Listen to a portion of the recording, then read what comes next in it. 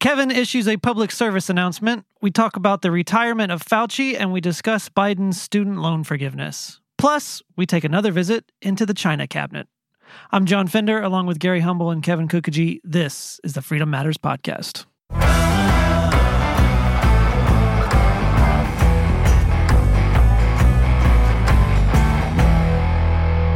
Hey, I have an update to start us off. Great. Was it last week we talked about the Chromebooks? I don't remember. It was last week. I think it was in the schools. Yeah, I think it was. But it's because we had recorded it so early. It seems like 2 weeks ago. Yeah, it was last week when it came out. Well, technically it came out yesterday, but whatever. At the time of this recording, it came out yesterday. We should stop giving any semblance of time while we're recording. It's very confusing. We completely ignore the space-time continuum on this show. Right. So we talked about the Chromebooks that came out in Blount County. Is that what it was? Yes. And there were, apparently the folder of LGBT stuff that you could customize. In your Anyway, background, my kids came home with their Chromebooks this week. And this is the Franklin Special School District here in Franklin, Tennessee. Could not even access the customization page. So that tells somebody's paying attention. That tells me it's a school system problem and not just Chromebook-wide problem. These are specific to the school systems paying attention to what's going on the individual Chromebooks. Yes, well done. So I couldn't even it didn't even give me the option to pick from the generic folders. I just went to go to personalization, and as soon as I clicked it, it said not authorized. It just blocked me completely.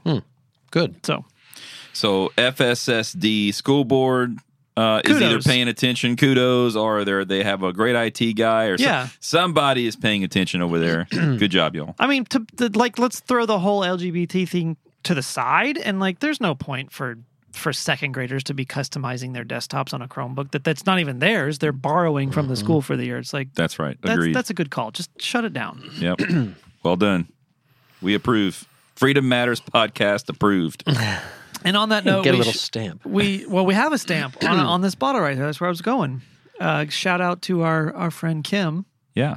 Who got us a bottle of Bardstown Bourbon Company whiskey and stamped it on the bottle, engraved it with Freedom Matters. Yeah, that's pretty impressive. That's the next level. Yeah. For the podcast. Is that how you know you've made it? Is that the sign of success? When you get engraved bottles of whiskey? Because look, it's not a sticker. No, it's engraved on the glass. Yeah. Yeah. I know. Is it textured? I want to feel it. Yep, sure. Well, You're like my wife. My wife always, we'll go shopping and she finds a shirt. She's like, feel it. Yep. I don't know care what it feels like. Yeah, it's really etched in the glass. Yeah. Anyway. Nice. Well, can I make a public service announcement? Let's do it. Okay, this is important. And I don't know if you want to then jump to another topic and then come back to China cabinet, because I know, John, you've told us the last couple of weeks that you get depressed and we always end on a down note. It is a down note on the China cabinet, yeah.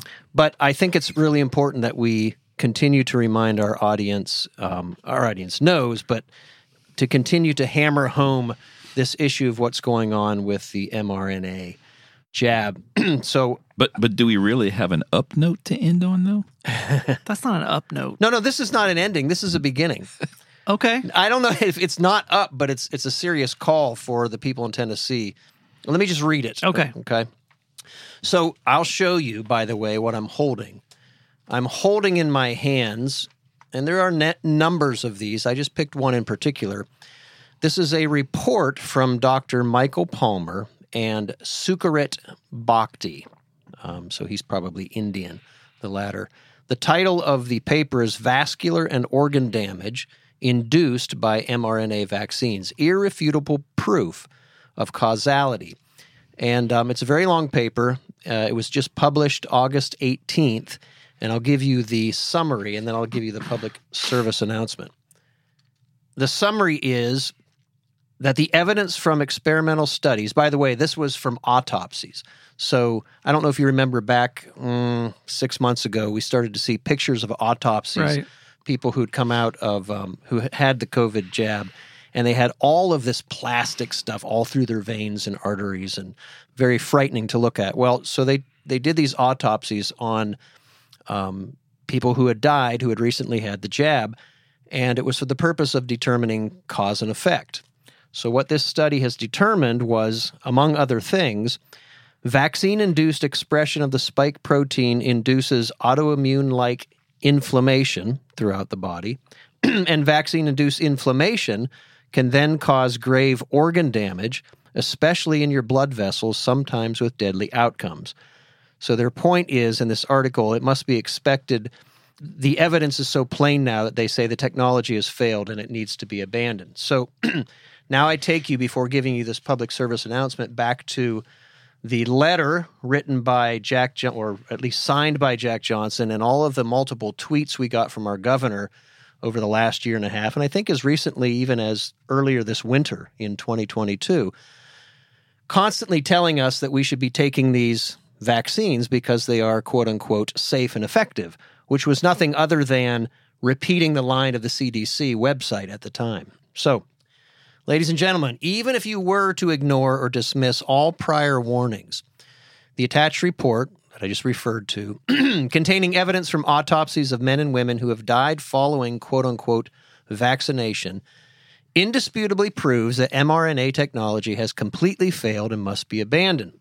We must therefore make an appeal, and we should do this regularly until we see action, an appeal to Governor Bill Lee, to Jack Johnson, and all other public officials in the state of Tennessee who have used their platforms and public charge to uncritically advocate for Big Pharma. Stop referring to these experimental mRNA gene-altering drugs as safe and effective. Even if you were among those who believe the shot was truly a vaccine, and even if these public officials could inexplicably justify their decisions because they either chose not to look beyond or were too lazy to look beyond the website of the CDC, they are now, with this report and multiple other reports, without excuse. In light of the overwhelming abundance of evidence proving that mRNA is an extremely dangerous and failed experiment, it must be as publicly repudiated as it was publicly advocated. In other words, they cannot now just say, oops, sorry, right? For every tweet that we had rammed down our throat saying safe and effective, they now are required to go out and must let people know that it's dangerous. Failure to adequately and vociferously warn the public of the dangers of this mRNA is a dereliction of one of the principal duties of a public official. It's immoral and it's irresponsible, and at least for me, as long as God gives me a voice, I'm going to let people know. So that's my public service announcement, and we're going to hammer it home until we start to see as many tweets and papers from these guys saying it's dangerous. So I have two things. Number one is you read something that had the word vociferous. I don't even know what to do with that word. I don't know that word. Think of your voice vociferously. Okay, that use just all like your with like gusto. Specifically gusto from your voice. Okay, it's how I talk. Yeah. You speak very vociferously. That's right. Gary would be Exhibit A for a vociferous person. Yes, it doesn't matter what it is, whether he's talking about hot dogs or whether he's talking about freedom. It's vociferous. Very vociferous. Yes. Are you a big hot dog fan? Is that true? I don't know why. I don't know why I picked that. Steak. I'll eat a steak. There you go. I'll eat either. But secondly, is I know we internally here talk a lot about how the vaccines are not safe and effective, and that there is proof out there that they are not safe and effective. I have a lot of friends and I have a lot of contacts that did take the vaccine. Mm-hmm. Which is 100%, their choice. But like at this point, what do you tell someone like when you have evidence like this that's coming out in the medical field? How do you approach that? How do you talk to somebody like that? I have a brother in the same situation. Okay. Okay. He sees the world as we do, except that I wouldn't have done what he did, but he felt he needed to do it for his job. He works for a military contractor. Mm-hmm. He couldn't go on bases. He couldn't show up in certain states. He would have had to quit his job or be fired.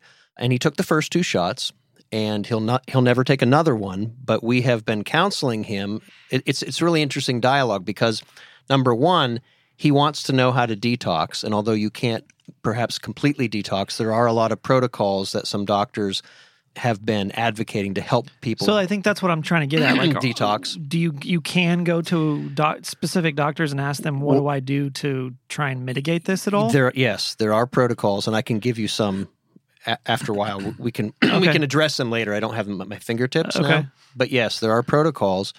And the other thing which really touched me that my brother said he has told his wife, and my brother's approaching 60.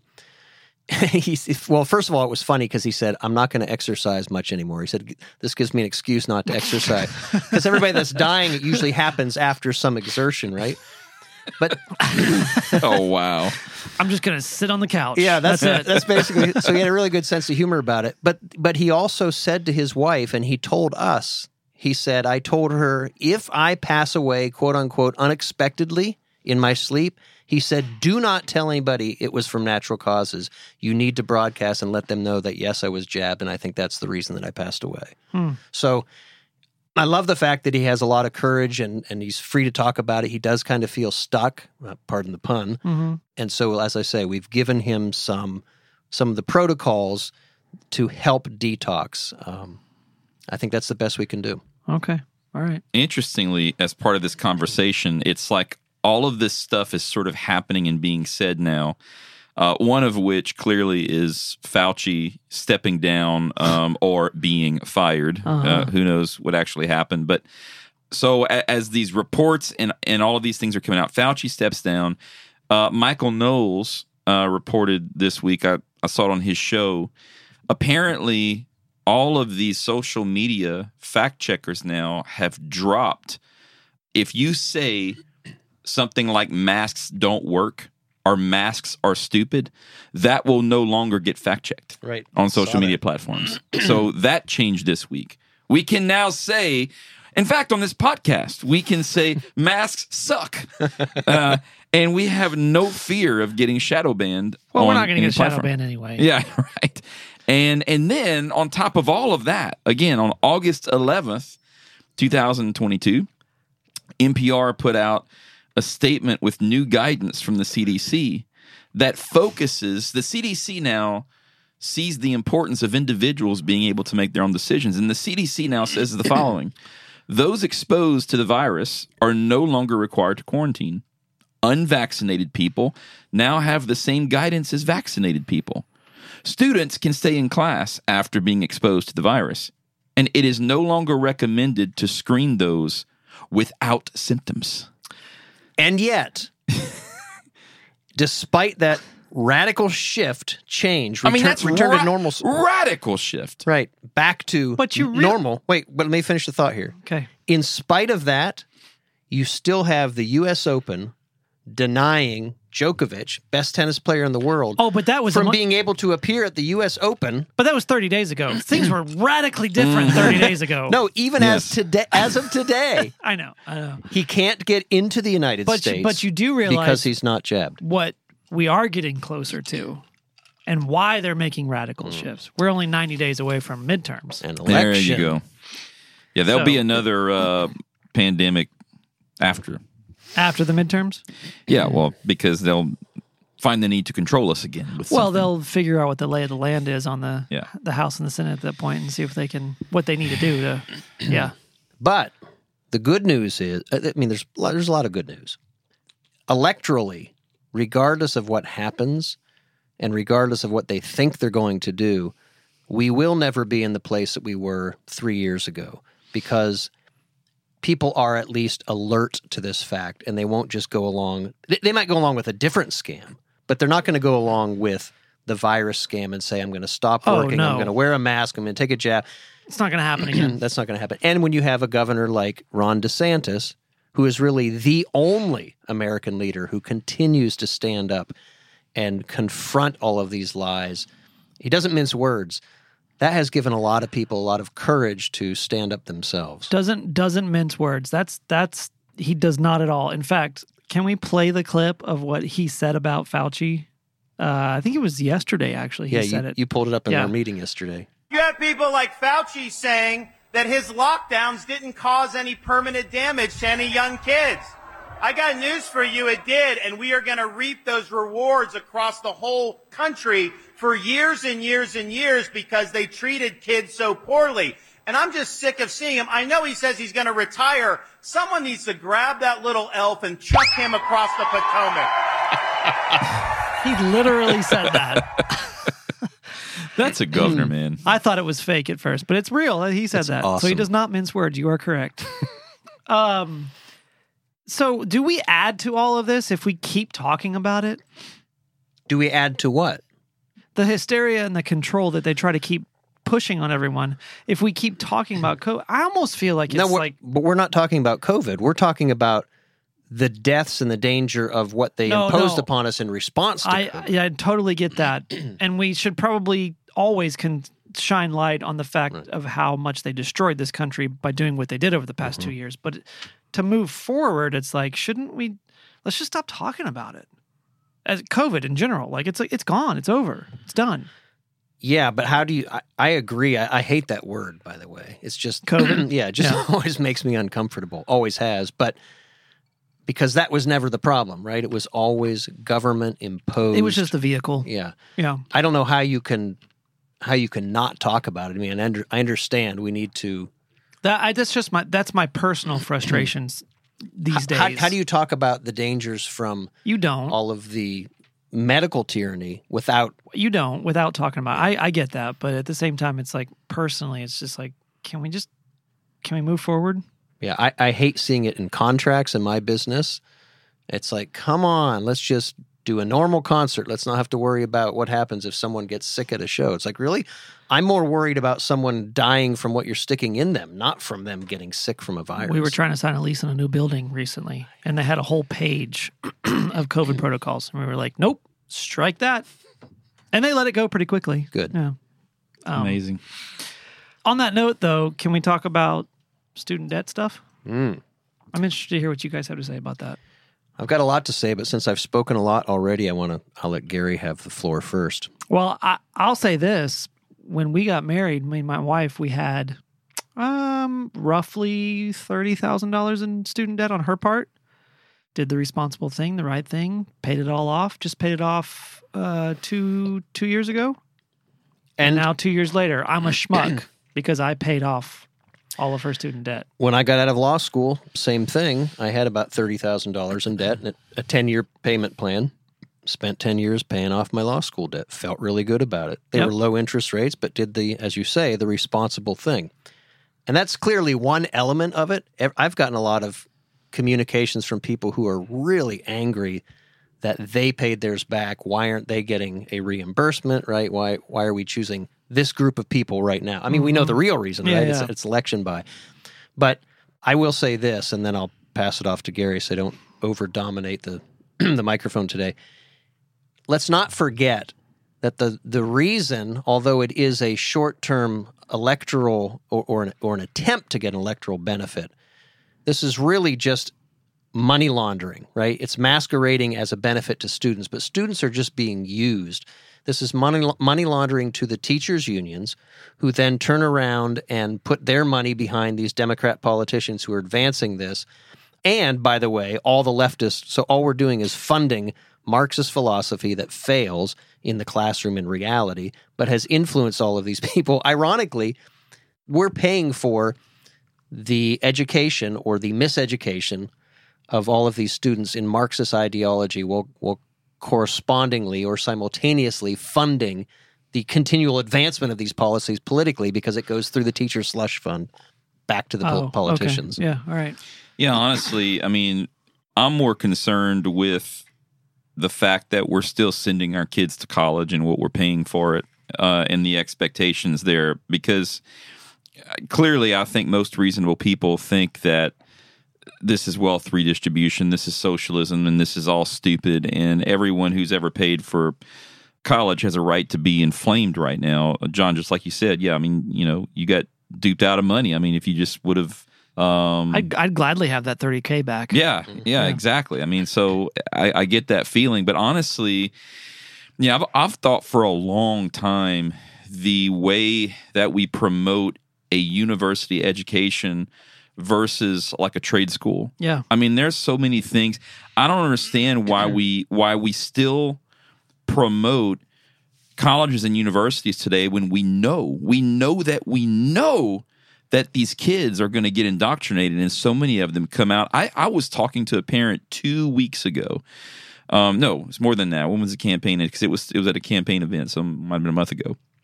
And of a woman just saying, we sent my daughter grew up loving the Lord, loving our country, loving conservative values. I sent her to college. She came back in 4 years, and she literally told me, I don't know who my daughter is anymore. Mm-hmm. I mean, and so... But that's when you're the most moldable. Yeah. Like, you go off to college at 18, and, like, you don't know who you are.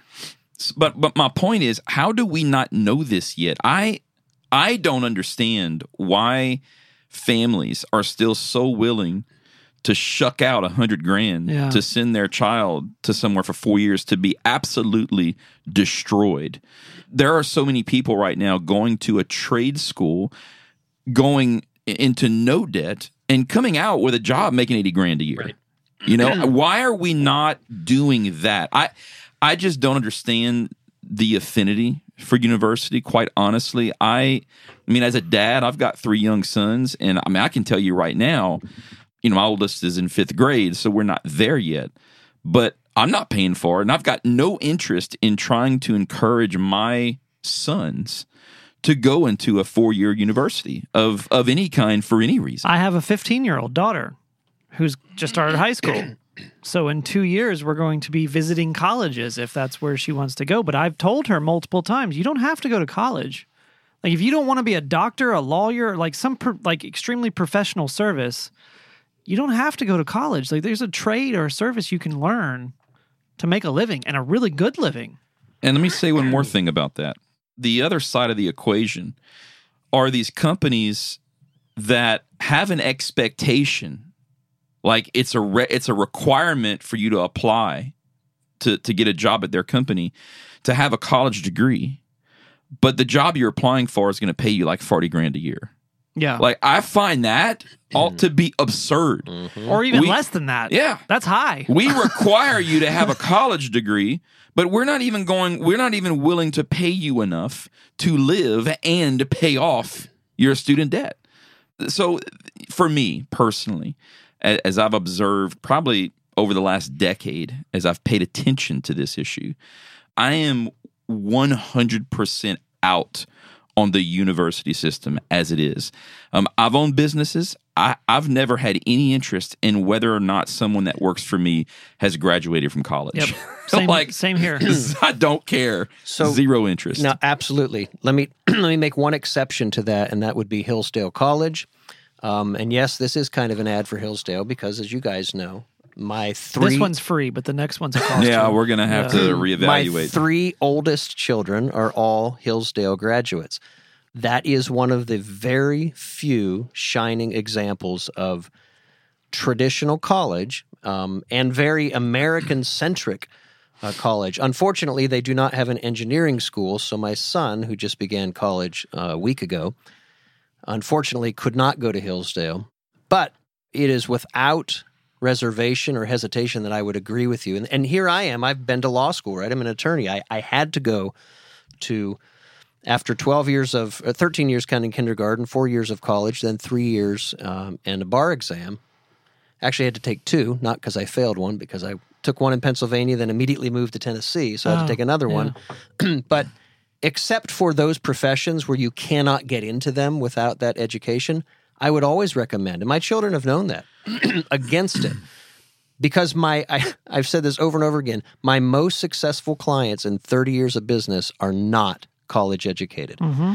My smartest clients in 30 years of business are not college educated.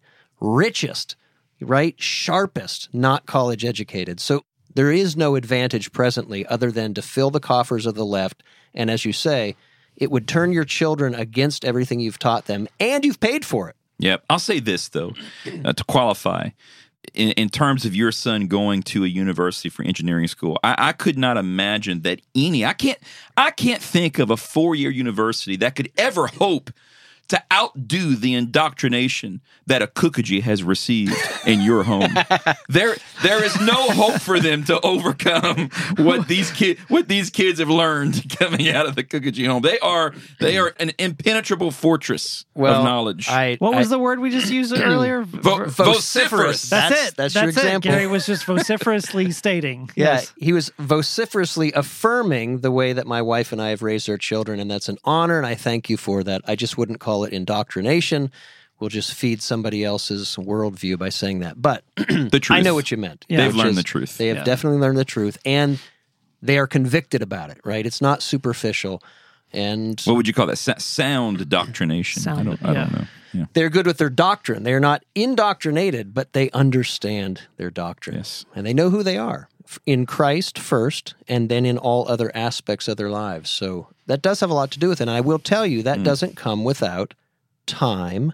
That doesn't come without effort. We homeschooled all of our children, and that involved my time as well as my wife's time. We played different roles, but we were both very engaged in the homeschool process. And when I hear parents say, I don't have time for that, I say, if you don't take the time for that, this is what you're going to be up against. So anyway, So you have 6. Yes. And 1 is still not there yet, but all 5 have gone to college. So the first 3, Hillsdale graduates. The next one is a professional. She works at a salon. That's right. And she knew from the time she was 4 years old that she was not going to college, despite all of her older siblings trying to say, come do what we're doing. She said, nope. So never mind. I just had a line of questions lined up for you, and that just negates all of them. So she's very successful in what she does. She loves what she does. She's independent. So that's her role. And then my son is in engineering. Yep. And then we have a 15-year-old at home, sophomore. And she's planning on college? Or? I don't know. Okay. All right. Yeah, there's no pressure on her for that.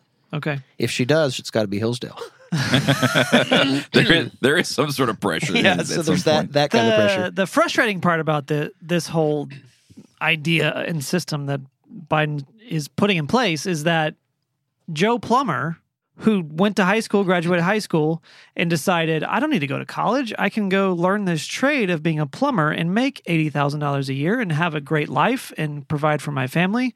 That guy and all the rest of us, myself included, who did not finish college, are paying for and subsidizing all these people that went to such and such community college to major in finger painting or whatever the heck it is they majored in and spent ungodly amounts of money on. That's what's so frustrating. And they're subsidizing, remember, the teachers and themselves. They're not really subsidizing these students because, as you pointed out, these students aren't learning anything of much value. But they're subsidizing the fact that the students are not learning responsibility. Because these students are taking out the loans themselves, right, and then not having to pay them back. That is fundamentally what our system is built on: credit and debit. And think of the you take out a loan, you know that you have to pay that back. There's a responsibility there to pay that back. Yeah. So what Biden has done is just completely eliminated that sense of responsibility. No, you're good. You're cool. Whatever. You took the loan out, but you don't have to pay it back. Which is similar to what's happened in the tax base, right? We're now at a point where about 50% of the country pays taxes and 50% of the country does not pay taxes. Once you have the takers outnumbering the givers, then you lose representation. If we haven't already lost it via elections, right? You definitely lose representation because the people who are not paying taxes are going to be in favor of all different kinds of plans that put burdens on us because it doesn't affect them. Yeah. It's the same disconnect, right? You take away the responsibility from the decision. Yeah. We're moving on to the China.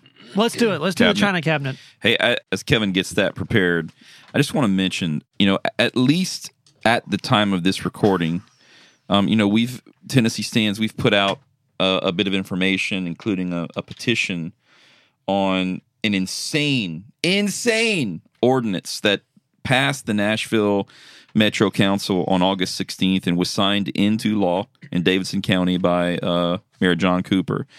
In fact, as we're recording this episode right now, today, effective today, in accordance with our trigger law that passed, abortions are now illegal in the state of Tennessee. And Correct. so this has all been leading up to today, and the left is losing their minds. Oh my God, what are we going to do? Abortion is illegal in Tennessee. So Nashville came up with this incredibly creative ordinance that if a corporation is coming into Davidson County and wants to apply for some sort of grant or tax incentive from Nashville, one of Nashville's evaluations as to whether or not this company is going to be worthy of the tax credit or tax incentive is as to whether or not they pay expenses for their employees to travel out of state and receive reproductive health care. Abortions, since they can't get them in Tennessee. And it's on that basis now that Nashville is going to judge whether or not this company receives a tax incentive. And so, de facto, you have, if you're foregoing that tax revenue, the citizens of Tennessee are now paying tax dollars to fund abortions, which is wholly unconstitutional in the state of Tennessee. And as of the date of this recording, not one Vociferous. Yeah. Elected GOP official has made a statement against this. I think they heard that down the hallway. That went out the studio. That's very vociferous. Including Governor Bill Lee. So do you think, just ask you a hypothetical, if the city of Tampa or Orlando, Florida, had enacted similar ordinance, do you think we would have heard 10 days of silence from Ron DeSantis? No, he would have lost his mind. Yeah. Here, I have a theory about that. Is that like written? That's in law? That's done? It's law, signed by the mayor.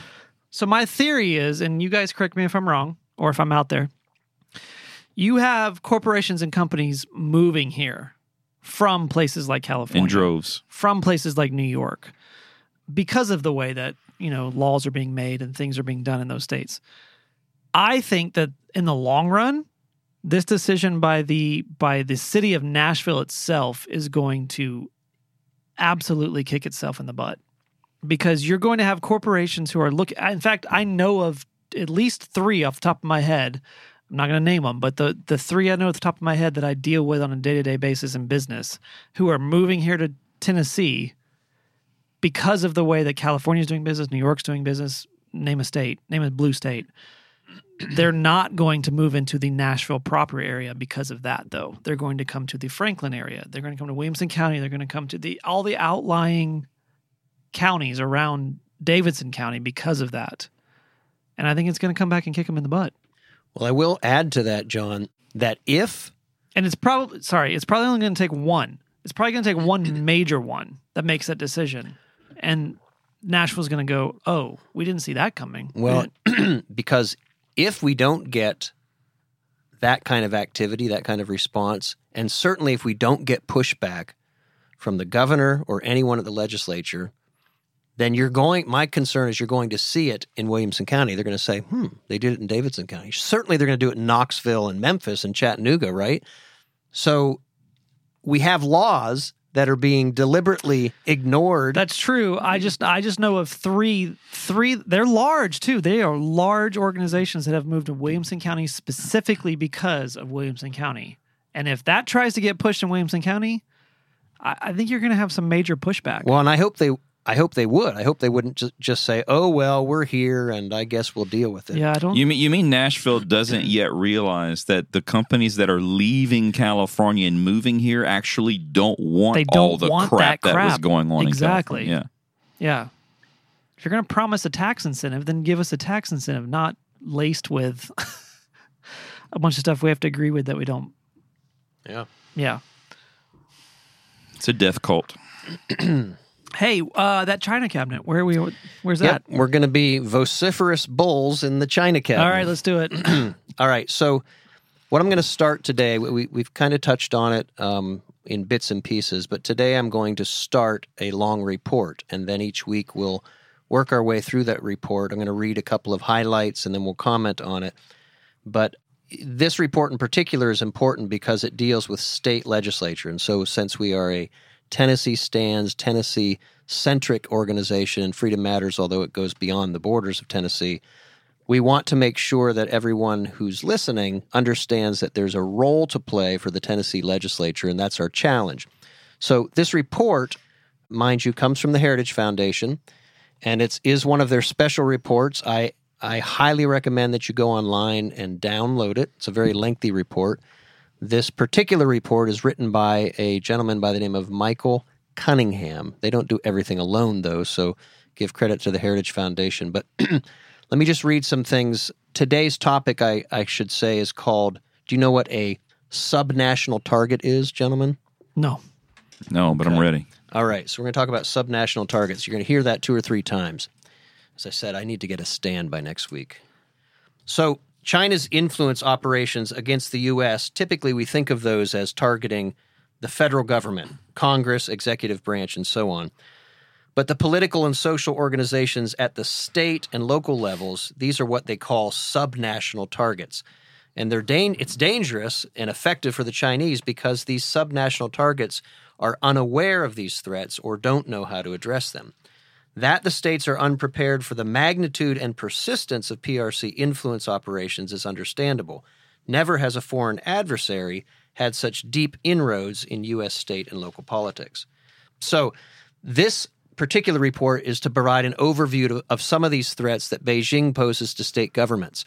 It offers state and local policymakers, especially the legislatures, a greater understanding of the threats they face, and it provides the tools to assist them in developing legislation to confront these challenges. So this is not just an exercise in policy discussion. We're going to talk about things that our state legislature can affirmatively pursue to stop these things.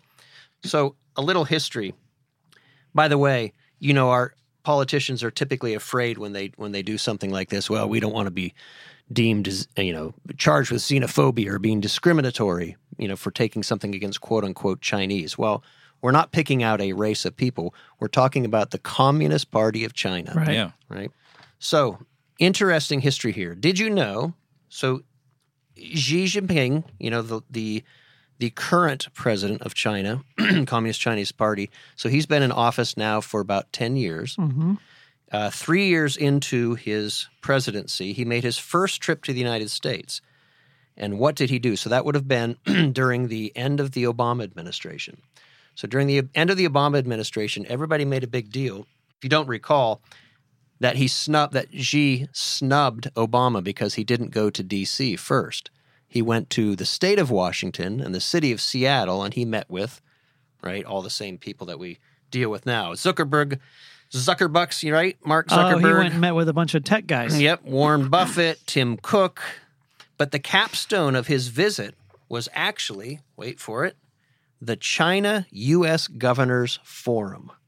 Mm-hmm. The China-U.S. Governors Forum, which was started in 2011. So in Tennessee, that puts us back during the Haslam administration, was the first time there was ever such a thing as the China-U.S. Governors Forum.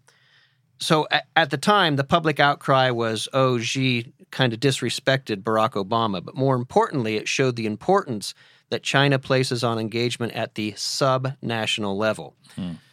This as of July 2022, guess how many relationships? So what they establish out of these are these, and we've seen this in Bill Lee's press especially early on in his governorship. They have these sister-to-sister relationships. A city in China is a business partner, right, with Nashville or with Chattanooga or something. Do you know? So this was first done in 1979, by the way. St. Louis and a city called Nanjing. Sorry, I don't know Chinese, so Nanjing.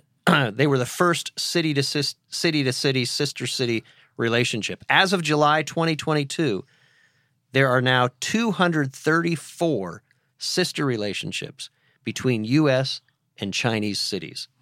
And there's an additional 50 sister relationships between U.S. states and Chinese provinces. That doesn't necessarily mean that one for each state. It means a state could have 3 or 4 connections with a particular province. What does that do, though? Like, what does that look like? So we're going to keep reading. Sorry. Subnational engagement with China differs from what takes place between liberal democracies in crucial ways. Whereas in democratic countries, local political leaders are elected by their constituents and, except we're restrained by the Constitution, of course, they have the freedom to enact policies and do what they will at the local level. So what you have here, by the way, we should also note, contrast that within China. It doesn't matter whether it's a city, a province.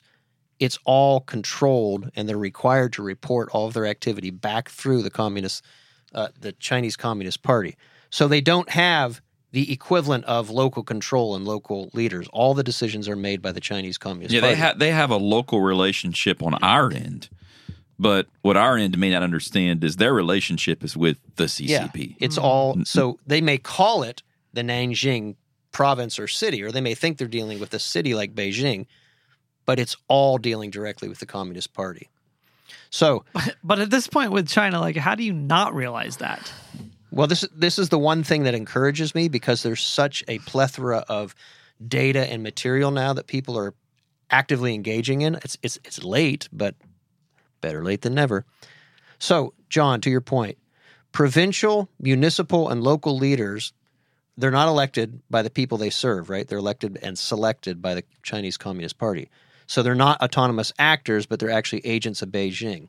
When they cooperate with a U.S. city, university, or business on a given issue, it should be seen for that, then, Beijing trying to advance its position in the U.S.-Chinese rivalry. Why it's beneficial here, you see, we might send 50 businessmen, right, from top businesses in Chattanooga or in one of the cities in Tennessee to Beijing or one of the other provinces in China to share information, to learn what we can learn, right? Setting up manufacturing plants in China, all of that kind of thing.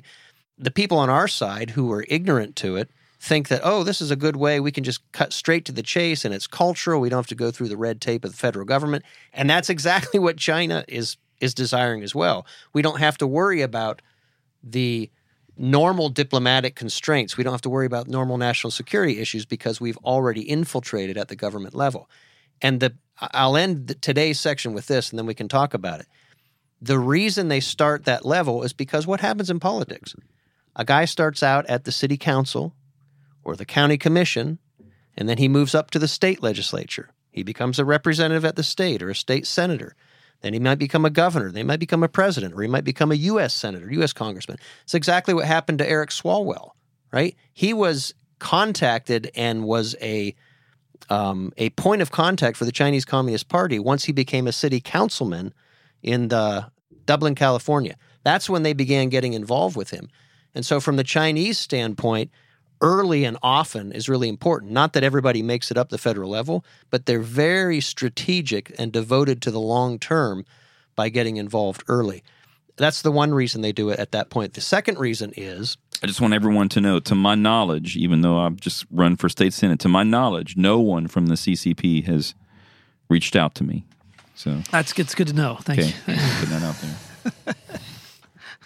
The second reason is, as the federal government now, especially now, is starting to push back against Chinese influence operations, China believes and hopes that governments at the state level and below will be the weak links. I'll say that again. Weak links through which it can infiltrate the U.S. political system. The Chinese actually they know our old phrase, all politics is local, and Beijing uses promises of trade and investment to gain inroads into the states through these, quote, subnational entities. Money. They use money. Always follow the money. By the way, I found this interesting, and I don't have details about Tennessee. There is a report by a Chinese government-affiliated think tank on the friendliness of different U.S. governors toward China. Newsweek obtained a copy of this report. I don't have it. I'm going to look for it after today. And noted that it listed the governors of 17 states as friendly to China, 14 governors as ambiguous, and 6 as hardline. The rest were unclear. So I'm very curious to find out what the Chinese think of Governor Bill Lee. Is that a recent report, or was that the one like 2 years ago that was put out by Mike Pompeo? Yeah, that was probably because this report goes on to talk a little bit about Pompeo. Yeah, so that do you know which level we were in at that point? We were friendly. Bill Lee is one of the friendlies. Yeah, because you have a contact that's got that report, probably, right? Yes. Yeah, I know about that contact. Yeah. We so we can report. say with confidence. With confidence. Yeah, because it was my instinct Tennessee to say that Billy is was friendly. probably friendly. Yes. Which means that he is viewed as one of the weakest links from the Chinese Communist Party. That was put out publicly by then Secretary of State Pompeo. So you've got to tie that together with the political aspirations of every governor of every state, right? Every governor thinks he's going to be president, right? They just kind of have that hubris about them. That's the next step. Yeah. That being the case, how much of a danger is it, to have a weak link? And how much influence do you think China is going to have? You think of their influence over elections through social media platforms, bots, and all of that, artificial intelligence. How much influence are they going to try to assert to make sure that one of these weak links, if at all possible, can become president? One of the quote-unquote friendlies. Yeah, the friendlies. Yeah. So there you go. All right. I'll stop that report for today because there's a lot more. We've had a lot of people approach us about doing twice a week shows. Yes, I've gotten the same. I almost think like the China cabinet is like a whole nother thing in and of itself. It's not a 5-minute thing at the end of an episode. It might even be its own episode every week. Because look at. I know. I'm looking at your binder. Week. That's what I finally put it into a binder, and that's just this week. I'm gonna have to dig into my Tennessee China connections. Yeah. It's going to be intense. Yeah. I think you should probably clarify. When you say Tennessee China connections, some people might misunderstand that you were contacted by a CCP. No, I mean clarify that you were not. I mean those ties that we know somewhere. People that we know that have done exist. the research. Yes, we need to find where those are because we need to root them out. Yep, agreed. As we head out, I have to point out that I just realized that Kevin's wearing a Magnolia, Waco, Texas, I've been Magnolia there. Market. I've been there. T-shirt. Love it. I just went there last week when I took my son to college. Okay, all right, that's fair. I don't know. I always associate like the whole Chip and Joanna Gaines phenomenon with like extremely female audience. So what are you saying about me, John? I don't know. I've never seen a dude wear a Magnolia. So he went and like visited there in person on a trip to Texas. It's not as if he went online and purchased his Magnolia shirt because he's such a fan. Thank you. There's a difference. I've never been on the website that's related to Chip and Joanna Gaines or any of their sub entities. But I did tell my family that if we're taking my son to college, why don't we make it as a kind of a vacation? We'll take a little trip down to Waco because he's in East Texas. But so we flew into Dallas, drove to Waco, and went twice in a 3-day period. Went twice to In-N-Out Burger because it's been a long time. Oh, well, you have to do that. Long time since we've been there. They've got those all over Dallas now. So I was so happy. All right. Do you like my shirt? No, I like it. It's fine. It's great.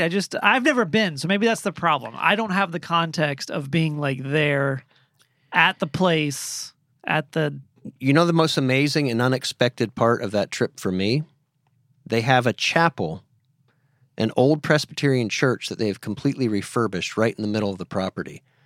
And it is amazing. It is just like the little churches I grew up in, except this is much better. It's been refurbished and restored. It probably seats 200 at most, really tiny, and that would be packed, not in the seats, but like everybody filling up the room. Peaceful, quiet. It'd be a great place to do a little event. It's the same effect with, like I've been to Disney World a couple times, and it's like you just buy a T-shirt when you're at Disney World and you wear a Mickey Mouse. You don't normally wear Mickey Mouse, but you wear Mickey Mouse because you bought the T-shirt at Disney World. I did that for concerts, right? I told you about my son and I went to see John Mayer, and he lost his T-shirt, so I gave him mine. Anyway. Can you believe that? Lost his T-shirt on the way out of the concert, like fell out of his arm, and he didn't even know it. I had to bring it up. I'd never seen a dude wear a Magnolia Waco, Texas shirt. It's not like it has flowers on it or something. It just says, what? That's true. I mean, Waco, Texas. My wife has one. I saw that. I don't know what else to say after that. Thanks, guys. Hey, Joe Rogan's always welcome. Always. Matt Walsh was welcome. Yep. And Chip and Joanna, they're always welcome too. Apparently. Until next week. Thank you.